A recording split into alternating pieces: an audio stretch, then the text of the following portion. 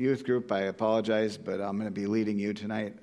So you're stuck with Pastor Jason tonight. But we are having youth group, so we'll see you here. All right, let's get into the message this morning, which is titled, and you see it on the screen in beautiful, bright yellow colors, How We Are to Love God. That's an easy answer, right? Well, we'll see. Whenever we study the Word of God, we ought to be considering all of those things that we talk about from time to time. And what do we talk about when we talk about Bible studying? We want to find out, what did the passage mean to the original audience? That's a big question to try to figure out. Then how does it fit in with the chapter and the book it's in? How does it fit in with the overall Bible and the story of redemption? What does it mean to us today? And finally, we say, well, we try to find an application. The application is either something like, what sin in my life is this passage exposing, and how am I going to deal with that? Or it could be, what command am I receiving here from Scripture? What does this passage tell me about something I should be doing? These are all questions we try to answer as we study Scripture together. So these questions we should be seeking to answer whenever we read and contemplating any portion of Scripture. But all too often we tend to focus on the trivial, don't we? You know, how many syllables were in the original Hebrew or Greek? Or even worse, how does this passage make you feel? Your feelings are not unimportant, but when it comes to figuring out what a Bible passage is all about, your feelings have to take a back seat. The important thing is not what you are feeling about it, but about what God is saying through that Scripture. So we come to today's passage, and you may have been reading ahead, but at least one of us here had to spend a bit of time researching this passage this week, studying it to learn its meaning, see what God is saying. Sometimes the preparation of a sermon is a dangerous thing. And this is because the preacher, in spending a lot of time, as my preaching professor said, marinating in the text, it can be a very uncomfortable feeling. The text being preached is not only to impact the congregation, the preacher himself must take stock of the passage and test his own life by it. And often this results in the preacher sitting there on a Saturday night thinking he's eminently unqualified to preach this text because he himself is not perfectly obeyed this Scripture. And so it is this morning that as I stand here, and I've felt that feeling many times, I'm not perfectly holy. I'm not perfect in my speech. I'm not perfect in my thoughts. I'm not perfect in my actions. I've felt that feeling many times preparing to preach. It's nothing new. But this time is different. I chose to focus on one single verse today, and as I looked at it over and over again, studying the words in context, trying to understand what it meant to the original audience, doing my best to make an application of it that we could be challenged by, I realized that this command of God, the one Jesus said was the greatest command, is one that I am fearfully shortcoming in keeping. You shall love the Lord your God with all your heart and with all your soul and with all your might. If you were to really carefully read it 5 times and think introspectively about how you are doing keeping this command, if you are sincere in your desire to obey God and take seriously the working out of your faith, I think then, like me, you will realize that in the keeping of this command, not one of us could say, on a scale of 1 to 10, I'm a 10. In fact, I doubt any of us would dare to rate ourselves anywhere near the 10, if we're honest. So let's take a look at this command. First, we will consider the context, what it means to those who first received it, and what it means for us today, and how we can begin even now to strive to do better in obeying this command. Let's read it together. It'll be on the screen. And this is the passage that we're going to be focusing on throughout the coming weeks, and the basis, as we said, of our D6 program that we're going to begin using soon. Hear, O Israel, the Lord our God, the Lord is one. You shall love the Lord your God with all your heart and with all your soul and with all your might. And these words that I command you today shall be on your heart. You shall teach them diligently to your children, and shall talk of them when you sit in your house, and when you walk by the way, and when you lie down, and when you rise. You shall bind them as a sign on your hand, and they shall be as frontlets between your eyes. You shall write them on the doorposts of your house and on your gates. I'm getting some bids to have some posters made of this that we're going to hang in the front entries of each building to constantly remind us what our purpose is, what we as a church have chosen as our primary focus, and that is to obey this passage. But let us remind ourselves where in Scripture this passage falls. It falls within a speech given by Moses to the people of Israel. He has reminded them of how God delivered them. He has reminded them of their own falling short and their recommitment to follow God. And shortly before this portion, he has recalled the 10 Commandments. And immediately following this passage, he will go more into the rules that Israel was to live by. And in between all of this comes this command. The command that Jesus said was the greatest command. All the law and the prophets are summed up in this command. All the 10 Commandments are summed up in this command. All the other rules and statutes the people of Israel were to obey, including the very specific instructions they were to use to worship God, all of them are summed up in this command. Last week I shared a quote from St. Augustine. He said, "Love God, then do as you please." And basically he was saying that if you love God, that what you please to do will be the will of God. But really, St. Augustine was not saying any more than Jesus said in the Gospel of Matthew. And we see this, chapter 22, starting at verse 34. But when the Pharisees heard that he had silenced the Sadducees, they gathered together, and one of them, a lawyer, asked him a question to test him. "Teacher, which is the great commandment in the law?" And he said to him, "You shall love the Lord your God with all your heart and with all your soul and with all your mind.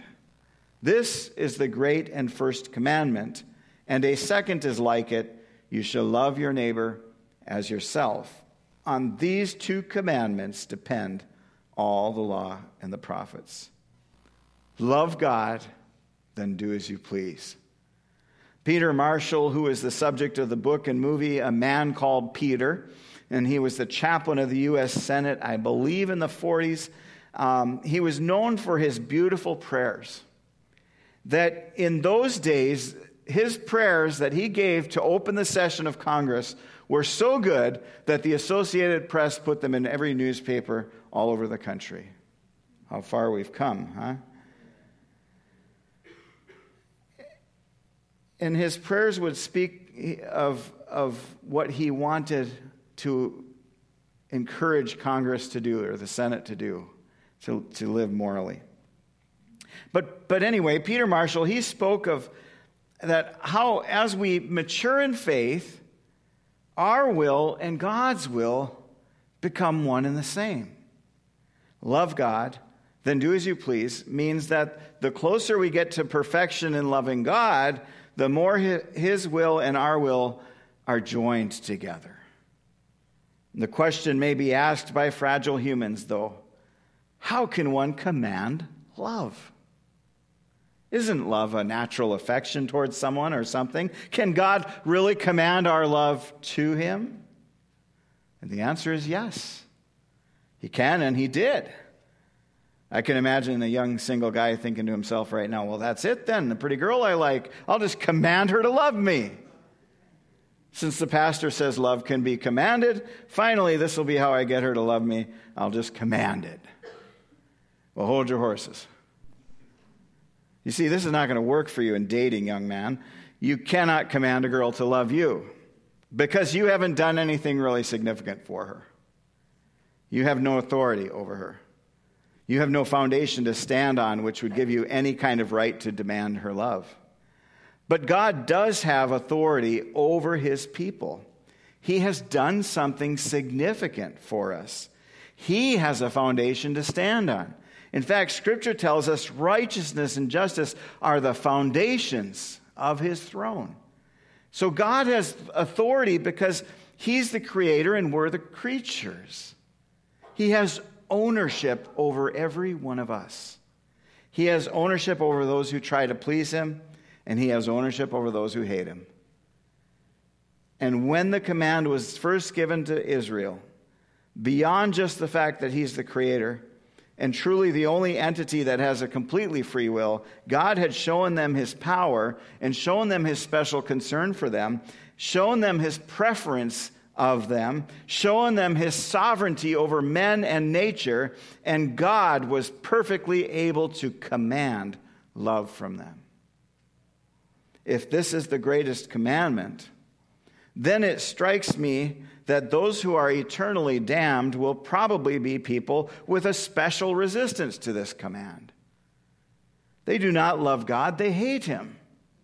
And since they hate him, they hate his rules, his commands. They hate it. Those who love him want to honor him and want to keep his commandments. Those who hate him want to dishonor him and therefore rebel against his rule and reign. The more I learn to know God and his word, the more I understand what this word is saying, the more the world around me makes sense. When Christians are attacked for saying abortion is wrong, the hate towards the church really is hate toward the God the church represents. When Christians are attacked for saying marriage is a sacred union between a man and his wife, and therefore there is no other valid expression of it, the hate towards the church is really hate towards the God who set the family structure within his design for society. When Christians are attacked because they don't want drag queens in the schools or kids being told they can choose their gender, the hate is not really toward the Christians, though they may feel the wrath of the God haters.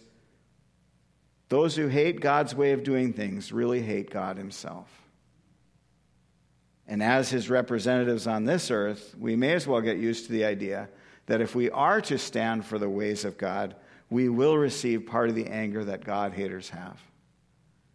Is this language too strong? How can I say they hate God? Is it evident to you as it is to me? On Mother's Day, I gave a message about God's church being pro-life, and I mentioned that abortion is part of satanic worship. Well, in case you didn't believe me, there are now members of the Church of Satan suing the states that have outlawed abortion, saying that they have a right to abortion as a religious exercise of their freedoms. Who hates God more than Satan? And who therefore does all he can to pervert God's way and to spread the hate of God's commands far and wide? I'm not sure how we can put evil on a scale, but since Scripture says that in the last days sin and wretchedness and hatred towards God will be like in the days of Noah, I think our world today, if it isn't there yet, is hurtling towards that level of depravity faster than ever, at least in recent history. But God will finally deal with those who hate him.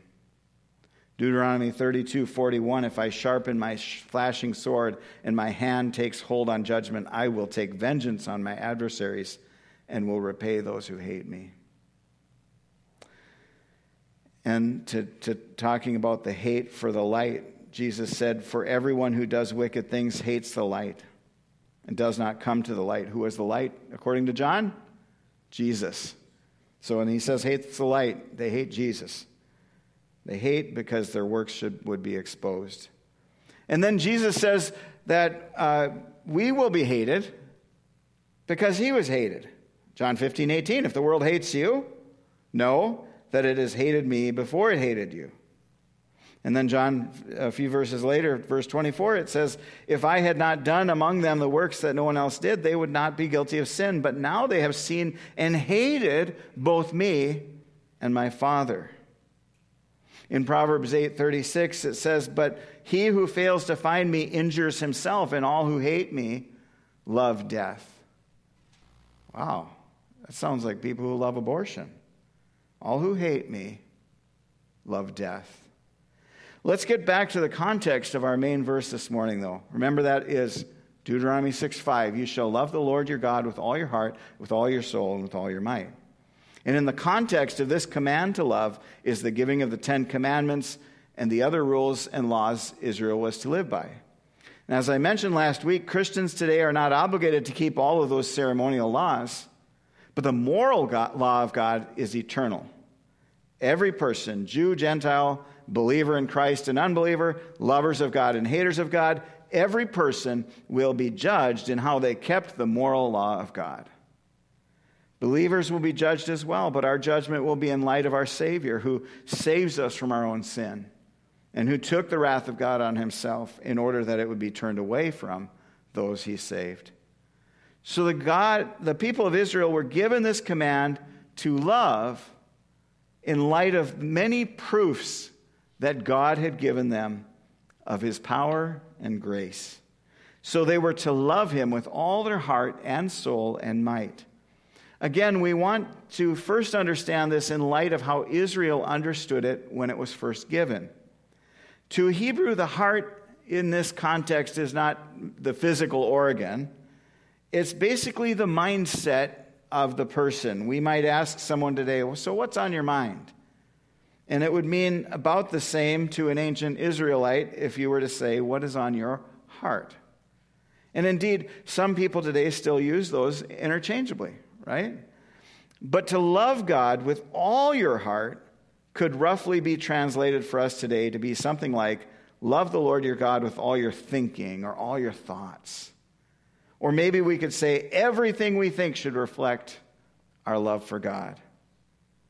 Now, some may take this instead to mean love God with all your affections. And really, there's no need to get into too much debate on this, because the command leaves us no other impression than that every fiber of our being, whether thoughts or actions or opinions, whether affections, all of it should be involved in loving God and loving him completely.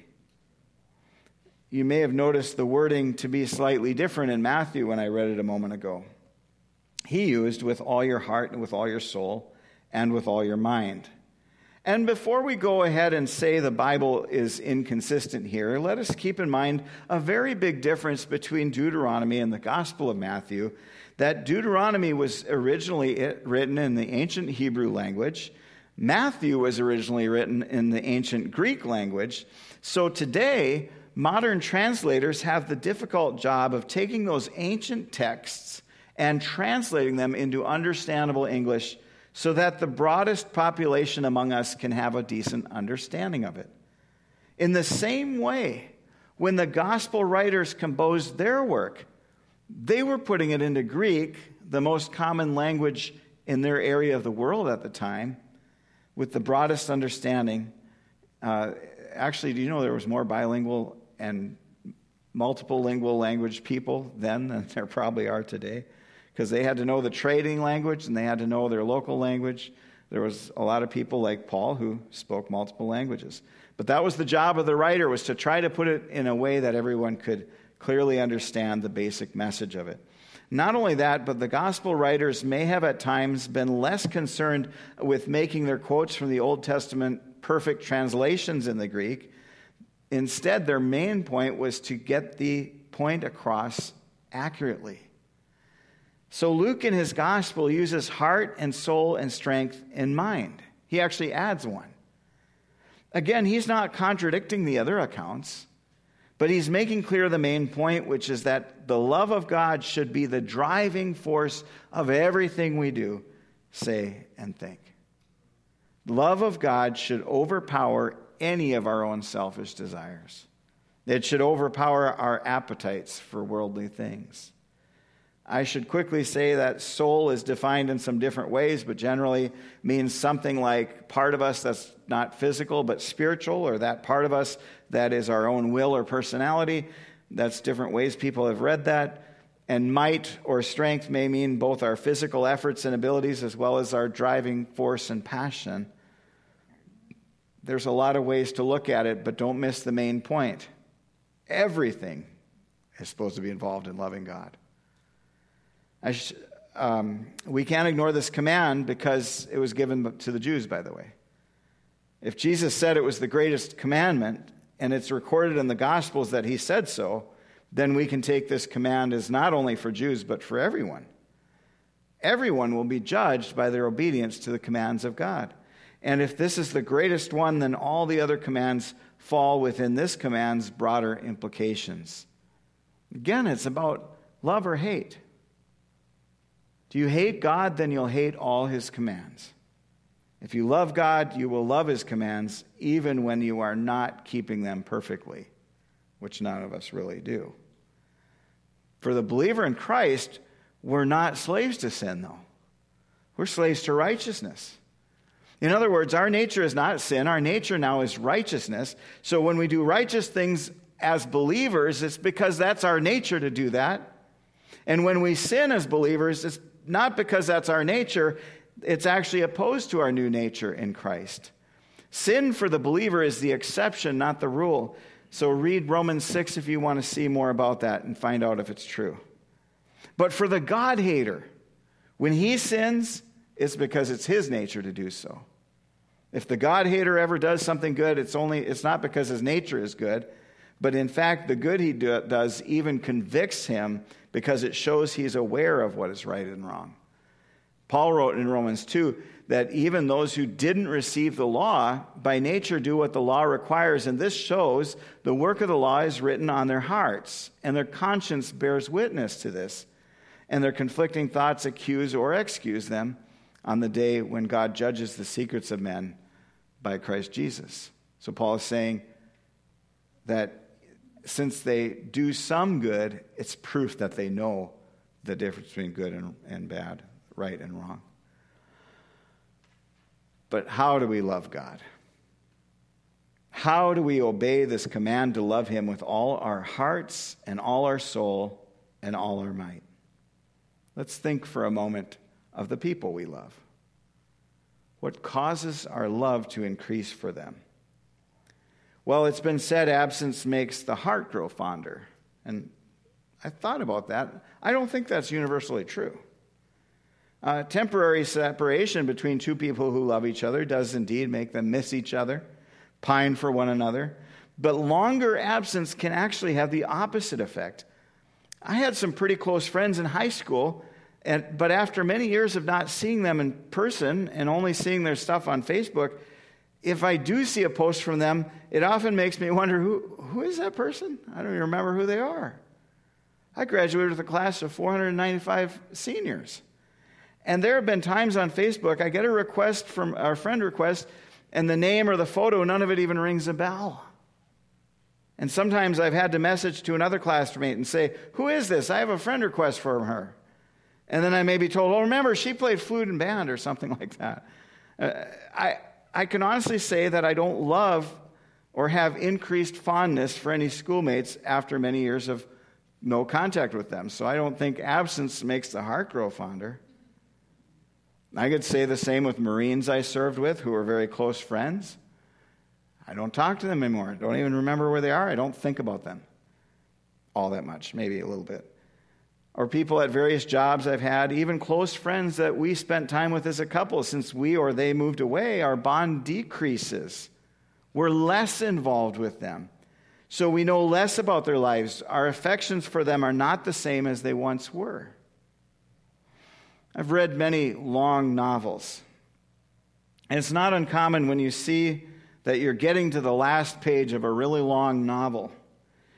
And you can sense, because you're going through and you see there's only a few pages left, you know the conclusion is coming. You want to see what happens in the end, but yet you feel like when you close the book, you'll miss the characters. I would say for me, it's especially true with anything Dickens wrote. If you read David Copperfield, which has many elements of Dickens' own life in it, and perhaps a little more of his passion is found in those pages because He modeled part of the character after himself.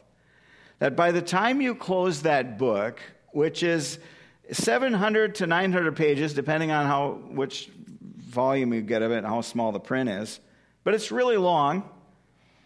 When you get to the end, you really feel you have some love for those main characters. Well, maybe you're not a reader so much. Let's try this. How many times have you become a loyal fan of a television show, and there comes a time where the news comes out, the show is in its last season now?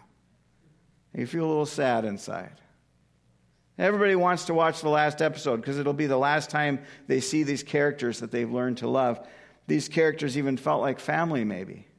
Familiar people with their quirks and mannerisms. You quote them, you talk about them with others. So it turns out that the finales draw a huge audience. It is less so now, but there was a day when there was no streaming, kids. No TiVo, no DVR.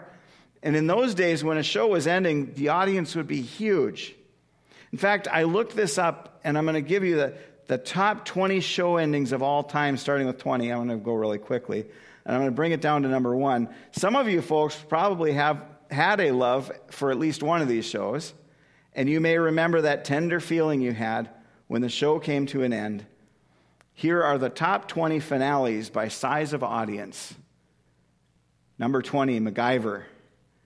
Saint Elsewhere, Full House, Golden Girls, Happy Days, Gunsmoke, Star Trek The Next Generation, Everybody Loves Raymond, Dallas. I wasn't allowed to watch Dallas, but I always remember that song when I was a kid in the other room when I couldn't watch it. Frasier, Home Improvement, Family Ties, All in the Family, Cosby, let's not say that. The Last Tonight Show with Johnny Carson, Magnum P.I., Friends, Seinfeld, Cheers, and finally, the all-time number 1 watched episode of any TV series in history was the finale of MASH. Over 100 million people watched the finale of MASH.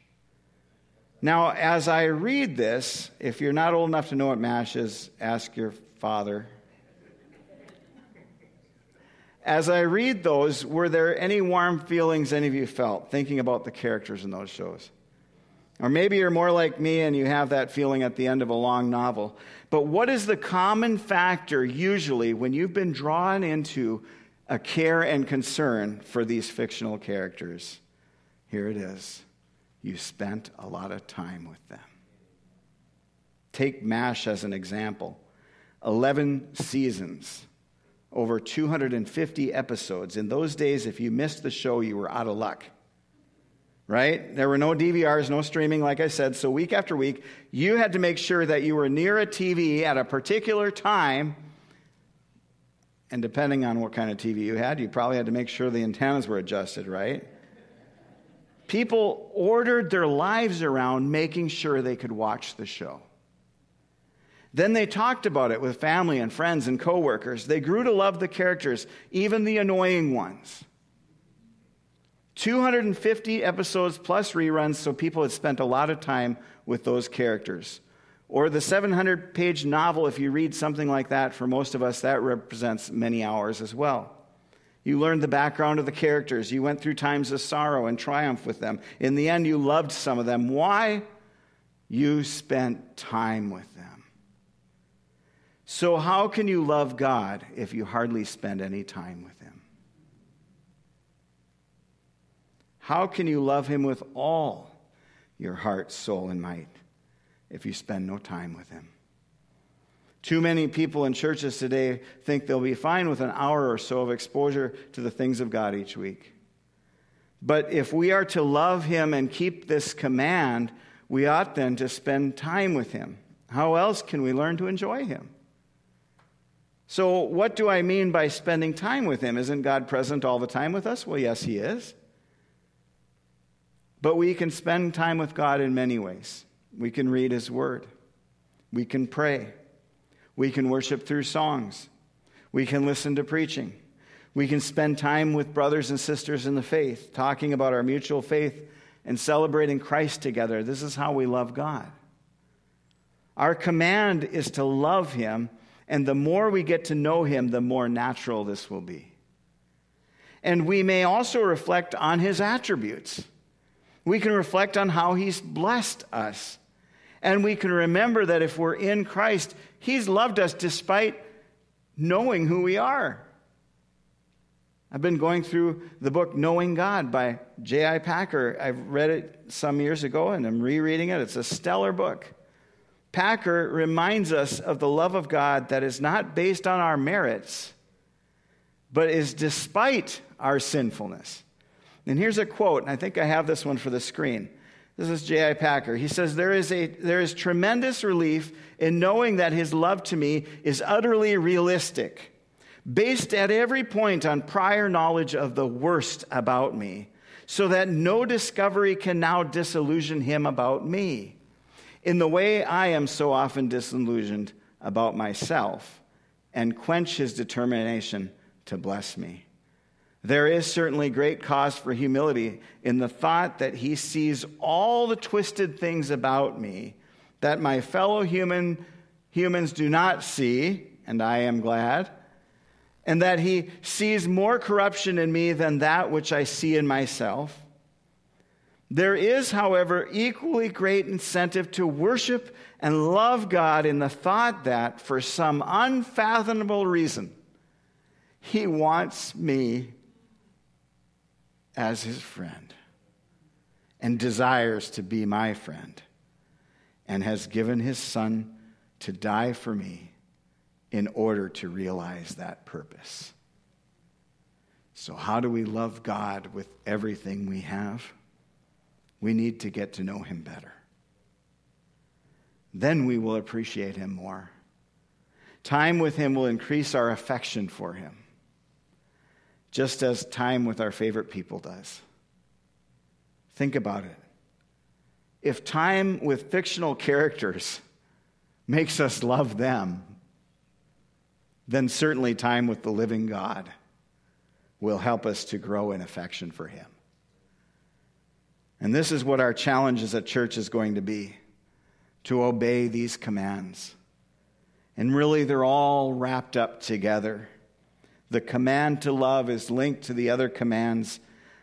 Our time with the Lord will increase our love for him. And let us not miss this, that not only has God given us his word and invites us to come to him in prayer, he has given us each other. The church is Christ's.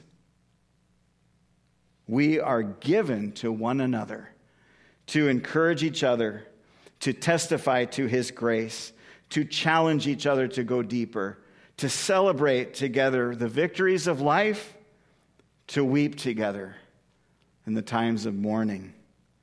Spending time with God's people is another way to spend time with him. So let's do it together for his glory. Let's pray. Lord, thank you for your word. And as we look at